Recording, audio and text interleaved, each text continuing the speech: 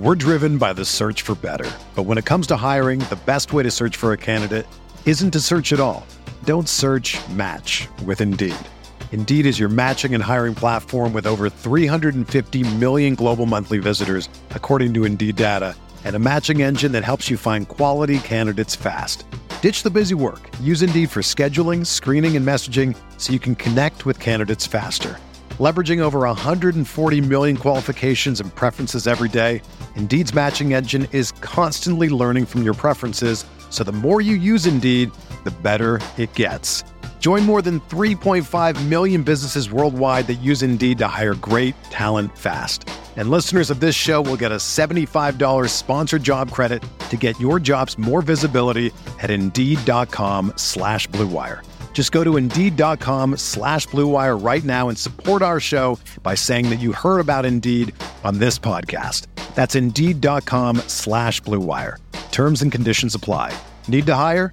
You need Indeed.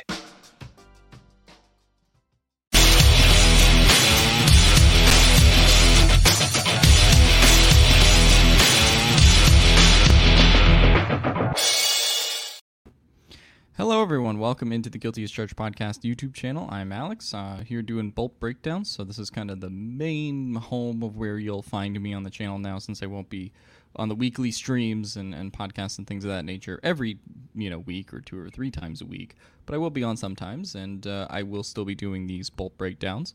And I wanted to kind of talk about an article I wrote for Bolt Beat and sort of expand on it in more detail, given that we are entering Super Bowl week. In talking about the Chiefs and the Eagles and sort of what the Chargers can do as a playoff team who is trying to reach the contender tier. What can be learned from those two franchises, in particular from how they've been running, right? You could even extend this, I think, to the Bengals and Niners a little bit, who came up as the conference finalists in their respective conferences. But basically, what can a team like the Chargers, I would throw the Jaguars, the Giants, the Vikings in this tier, these good teams who are trying to get to that next tier of the contenders in the league, right? And sort of what we can learn from the Chiefs and the Eagles and how they're run in that way to sort of get there. So I wanted to talk about just a couple key points, and we can kind of expand on that and go in all different kinds of directions. But, the first thing that I want to talk about is GM Howie Roseman and how he's run the Eagles and sort of the things that Telesco can learn there. Now, Telesco is never going to be Howie Roseman in terms of how he operates, right? They have two very different, personas. They have two very different ideologies. But I do think there are some things that the Chargers can kind of implement this offseason and learn from. One is the Howie Roseman art of trading down in the draft. And Tom Telesco, pretty staunchly against trading down in his career, has only traded up in the first round. And even if you look at something that I mentioned in this article, you look at the trade for Khalil Mack, the Chargers sent a 2nd and a 6th round pick for Khalil Mack, as people remember. To get that the 6th round pick back that they traded, Tom Telesco actually shipped 2 of his 7th round picks to trade up and go get that 6th round pick back that he traded away before. So that tells you where Telesco's head is at, right? He views draft picks as players, right? Not so much as capital or as rookie contracts that he can take advantage of, but it's just kind of looking at who are the guys that I can get on this team that make a difference. And there's positives and negatives to that theory, right? Because when it comes to what Roseman, was able to do with the Eagles, you basically, have off seasons combined of moves that have built this Eagles Super Bowl contender, right?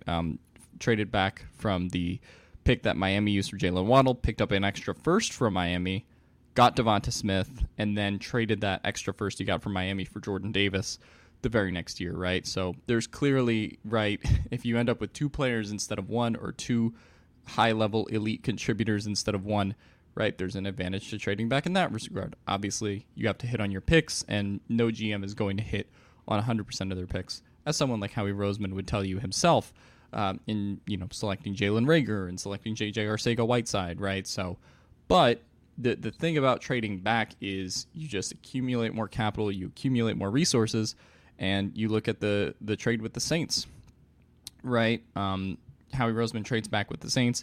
uses the pick that he gets from the Saints in that trade back in the first round on A.J. Brown, and because he traded back with the Saints, then it has this, path to a top 10 pick next year, or I guess this year in the draft, 2023. The Eagles will be picking 10th because of that trade back with the Saints where they traded up. So there's just a very beneficial aspect to, trading back in the first round, and Tom Telesco has never done it. And it doesn't even just go for the first round. Like I said, later rounds of the draft, if you have the chance to get 2 4th-round picks for a 3rd-round pick, if you have the chance to get 2 5th-round picks for a 4th-round pick, right? You can kind of go through the rounds and think about this theory. But I think trading down is just a very beneficial aspect of team building. And I'll put up a graph that Arjun actually, shared kind of on the screen right now as soon as I'm able to present it. But it kind of goes back to how the Eagles, constructed this whole thing, right? Let me just put this graph from Arjun up on the screen where, I think there's a lot of talk about comparing Hurts and Tua and Burrow and Herbert because they're in the same class. But the big difference is how their GMs and their management has built around all of these quarterbacks and how the franchises have built around them, because the Eagles have the top non-quarterback war of the 4 teams that have been, assembling around their quarterbacks since 2020. Of course, when we talk about Herbert and non-quarterback war for the Chargers this year, that's a metric that's adversely affected by the amount of attrition and the injuries that the Chargers experienced this year. No way around it, right? Your non-quarterback war is going to be low when DeAndre Carter is your starting wide receiver some games, and Keenan Allen and Mike Williams miss a lot of time. They had the shuffling on the offensive line, right? So injuries are something that affects non-quarterback war. On the defensive side of the ball, then you talk about Joey Bosa missing the amount of time that he did, which actually is in this metric, right? Non-quarterback war also applies to the defensive side of the ball, and the Chargers experienced a lot of injuries there as well, right? But still, right, even considering injuries, right, there's just, and this goes back to trading down, this goes back to kind of getting these contract steals that Howie Roseman has been able to do, like the Kaiser White signing for 1 year, essentially a minimum at $3 million a year, that he's just been able to kind of build this, team around Jalen Hurts to the point where Jalen Hurts hasn't had to carry it, right? Sort of like Justin Herbert, maybe to a lesser extent Joe Burrow, right? Jalen Hurts in this debate around how good he is partially because he doesn't have to carry the team, as this graphic kind of indicates. Now, we'll see what happens in the Super Bowl and what happens when the Eagles eventually have to pay Jalen Hurts, just as when the Chargers have to pay Justin Herbert and when the Bengals have to pay Joe Burrow, and how that changes this graphic. But really, this kind of goes back to just what I was talking about in this article over here. And when you really think about it, I do think trading back is one of those resources where, yeah, you have to hit on your picks still, of course, for trading back to work. That's part of trading back. But at the same time, it just can be so beneficial to your team in terms of getting that capital and putting as much non-quarterback war, as Arjun kind of described, around Herbert as possible, which is going to be important, especially when you're going to be paying Herbert around the neighborhood of $50, $60 million AAV at some point, right? The other thing that I think is difference between Howie Roseman and Tom Telesco is sunk cost fallacy. Now, I will give Telesco some credit here, right? Because really, when you kind of talk about some moves that were anti-Telescoian this year, as I would describe it, one of them was cutting Jerry Tillery, right? Because I think in previous years, Tom Telesco probably would have just been like, look, we're going to ride Jerry Tillery till his contract's over, till the end of the season, and then part ways. But obviously the Chargers defense got better as soon as they cut Jerry Tillery, and it was actually a huge reason that the Chargers, kind of improved as a team. And that is a decision that I don't know if the old Telesco would have made, right, in terms of cutting a player just mid-season and cutting your losses there. I think that there is a version of Telesco prior to this all-in year that maybe just sticks around with Tillery for the rest of the year, maybe even picks up his fifth-year option. The Chargers did not pick up Jerry Tillery's fifth-year option, obviously, and he's one of the first member of the Telesco first-round draft class to not have their fifth-year option picked up, right? So there's a bit of an understanding of sunk cost fallacy there, but still, and when you talk about strategies, right, Howie Roseman, when it comes to, trading Carson Wentz, drafting Jalen Hurts, he's not afraid to do the unpopular move in the short term that gives the Eagles a lot of benefit in the long term. And that's something that we still haven't seen quite from Tom Telesco yet. And then you can talk about, void years and restructuring. This is actually something that Howie did with Kaiser White, as I said. Kaiser White actually has 4 void years on his contract on the 1-year deal he signed for cap reasons, right? There's a lot of maneuvering going around there. So just to kind of summarize this point, I don't think that Howie Roseman or Tom Telesco will ever be Howie Roseman, but there are some lessons to be learned there in terms of tactful aggressiveness, getting draft capital, trading down, and assembling a team around a quarterback, or around a rookie wage quarterback that you can kind of learn from that. But, of course, my second point, Justin Herbert will not be a rookie wage quarterback too much longer, right? Obviously, his extension that he gets either this offseason or next offseason is going to be expensive, whether around, what most analysts project as $50 million AAV, 50 to 60 million AAV, right? We don't know exactly what it's going to be. I talked about the Chiefs extension for Patrick Mahomes that they signed in 2020, and that's a huge thing I think the Chargers can potentially learn from and apply. And I'll talk about kind of what I mean by sharing this screen. This is quarterback cap hits in 2023. So if you obviously look at it, you see that Deshaun Watson, who just signed his new contract with Cleveland, is the top cap number right now. Dak Prescott is 2. Patrick Mahomes is the 3rd biggest cap hit in the NFL, which is still pretty big, right? It's still a pretty big chunk of the cap right now.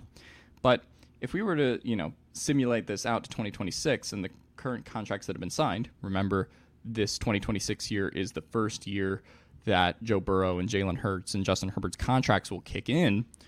You have Patrick Mahomes now as the 7th highest paid quarterback in the league on that 12-year, $450 million deal that the Chiefs signed back in 2020, right? Now, I'm sure at some point this contract will probably be reworked, renegotiated to give Patrick Mahomes a little bit more money.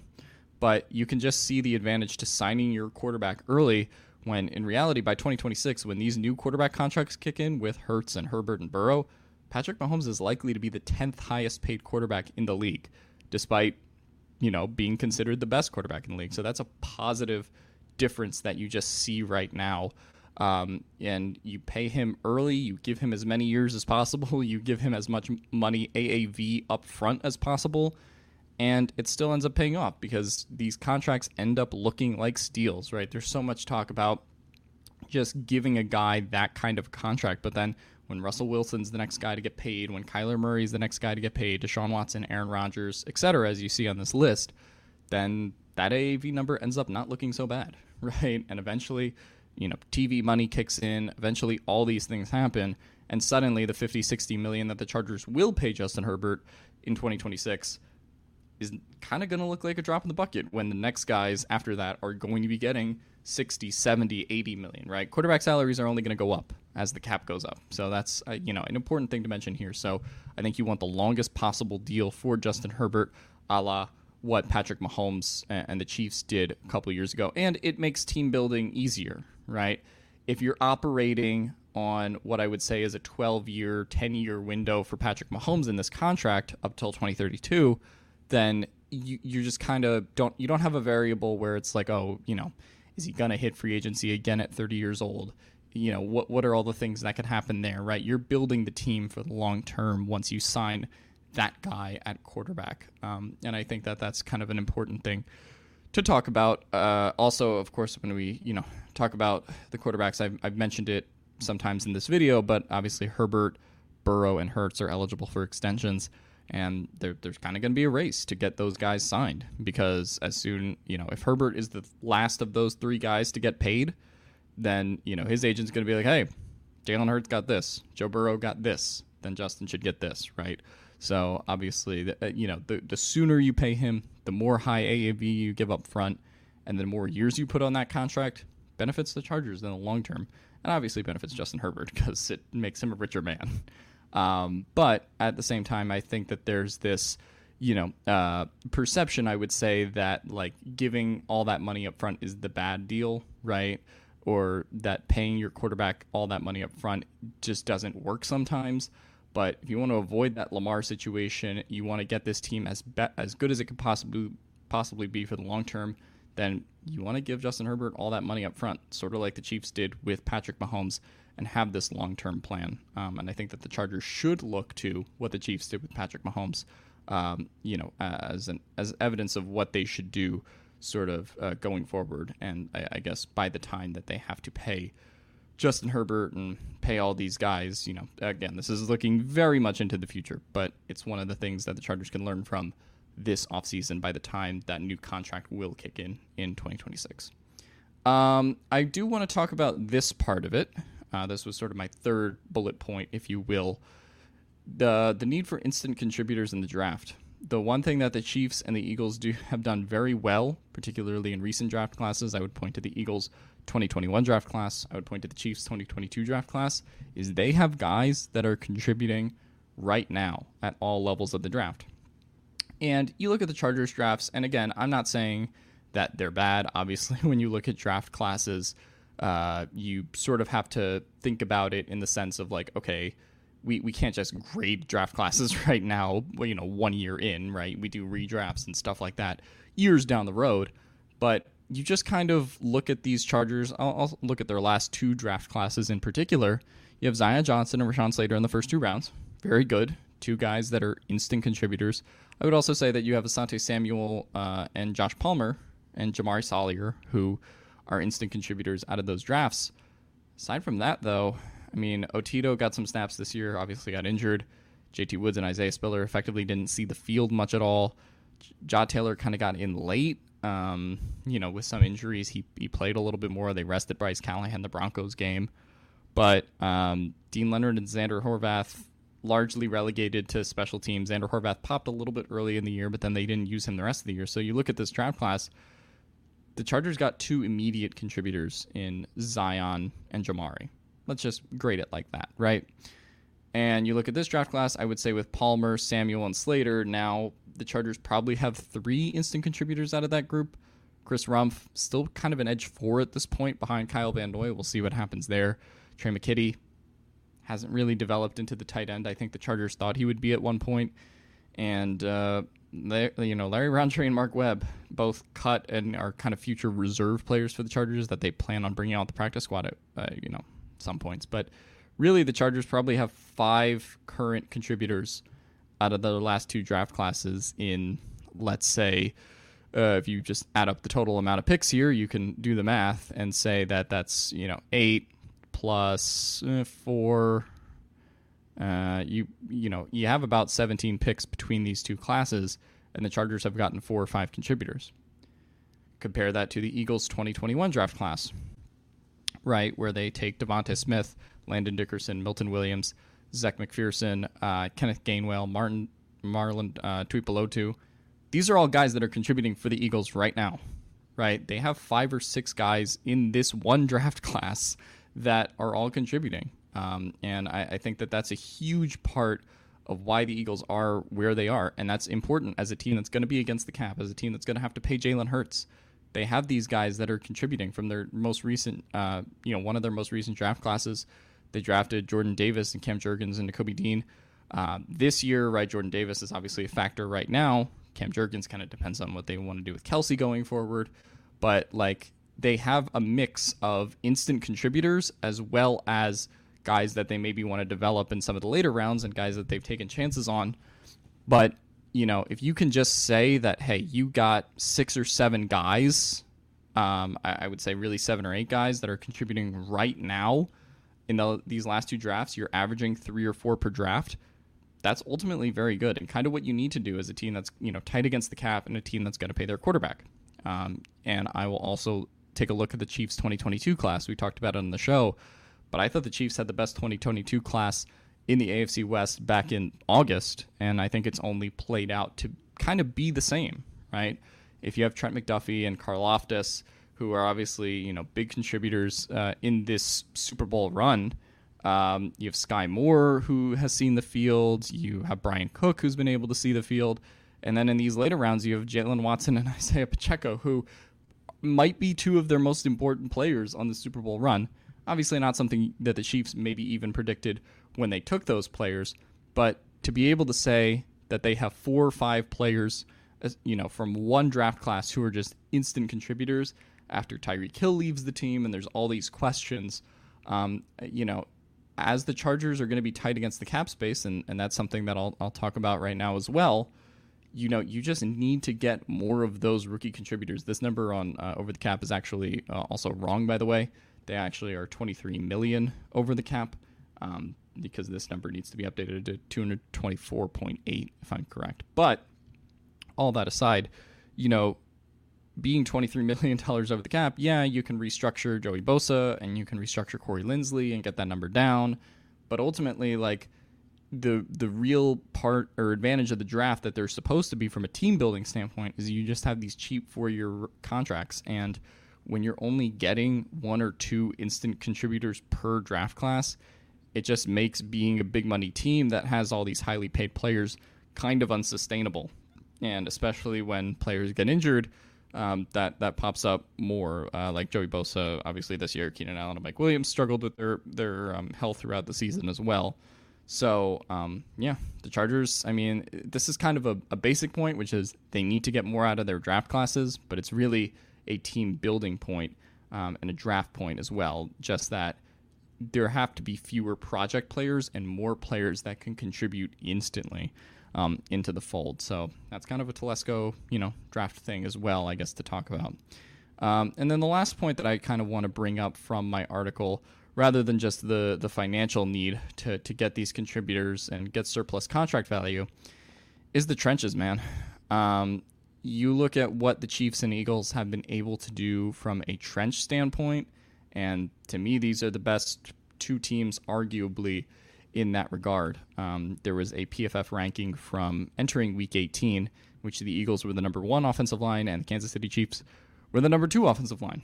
So you're talking about the 2 best offensive lines in the sport, in my opinion, or at least how they've played this year. And just watching the Eagles offense, watching the Chiefs offense, the Eagles offense is a whole new level in the run game of just opening up holes that guys are just able to run through.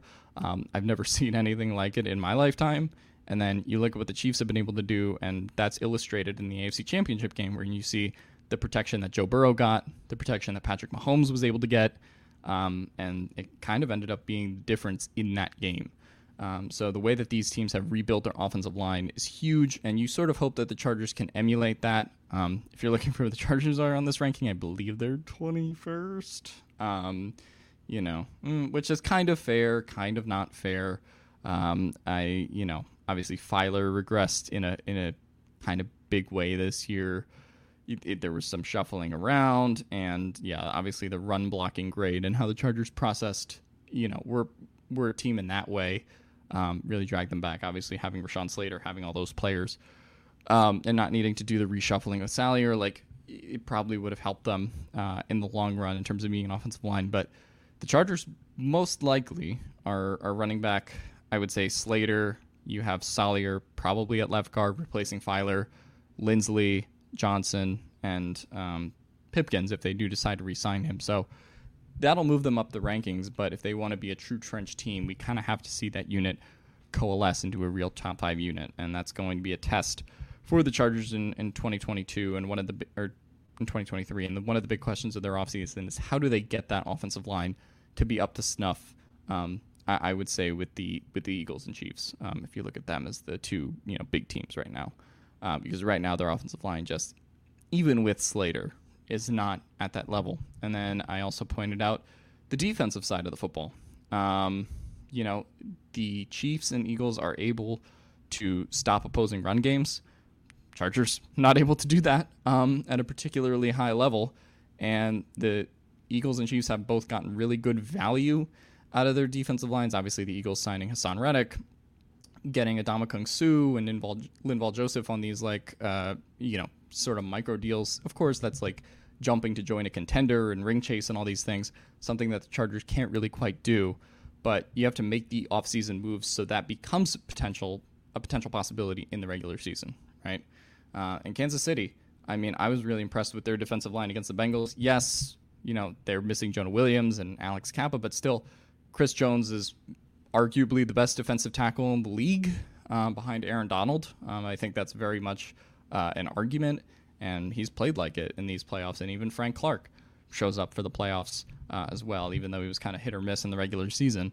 But yeah, you just see how these teams are built in the trenches. And unfortunately, with Joey Bosa's injury, Sean Slater's injury, and some other factors on the offensive and defensive lines, the attrition that they've experienced, you just hope that they're better positioned next year to be able to have a really good offensive line to protect Justin Herbert, get a run game going. Kellen Moore will help with that too by hopefully running to the correct side of the offensive line as opposed to Joe Lombardi. So hopefully an improved offensive line gives them a chance, and a new offensive coordinator gives them a chance to be creative. So you hope that they have that offensive line edge over some of the teams that they'll play on their schedule next year, because it's not an easy schedule by any means. And yeah, so on the defensive side of the ball, defensive line, you hope that they make enough moves, even if they're kind of limited in terms of what they truly can do in the offseason. You hope that they make enough moves through the draft, through free agency to be able to kind of adjust. And obviously getting Sebastian Joseph Day fully healthy, I should say, getting Austin Johnson back. These are moves that, or not moves, but injury recoveries that should make a difference. Joey Bosa hopefully playing a full season in terms of how the defensive line works. But, just got to be able to run the ball, and you got to be able to stop the run. And those are the two things that the Chargers couldn't do this year that really separate them from where the Chiefs are, where the Eagles are. I would even say to where the Niners are, right, in the NFC Championship game. So, yeah, the Chargers just need to become factually a better trench team. And hopefully they can make it work this offseason, even though they sort of have limited resources to truly bolster the line past Slater and Bosa and some of these guys coming back from injury, which is obviously huge. But let me know what you guys think in the comments down below. Drop your Super Bowl prediction if you have one. What do you think the Chargers have to do to become a contender and hopefully play in the 2024 edition of the Super Bowl, the 58th Super Bowl in NFL history? We all want the Chargers to get there, but a couple things they have to do organizationally in 2023 to be a contender first. So leave a like, drop a comment down below, and see you guys on the next Bolt Breakdown.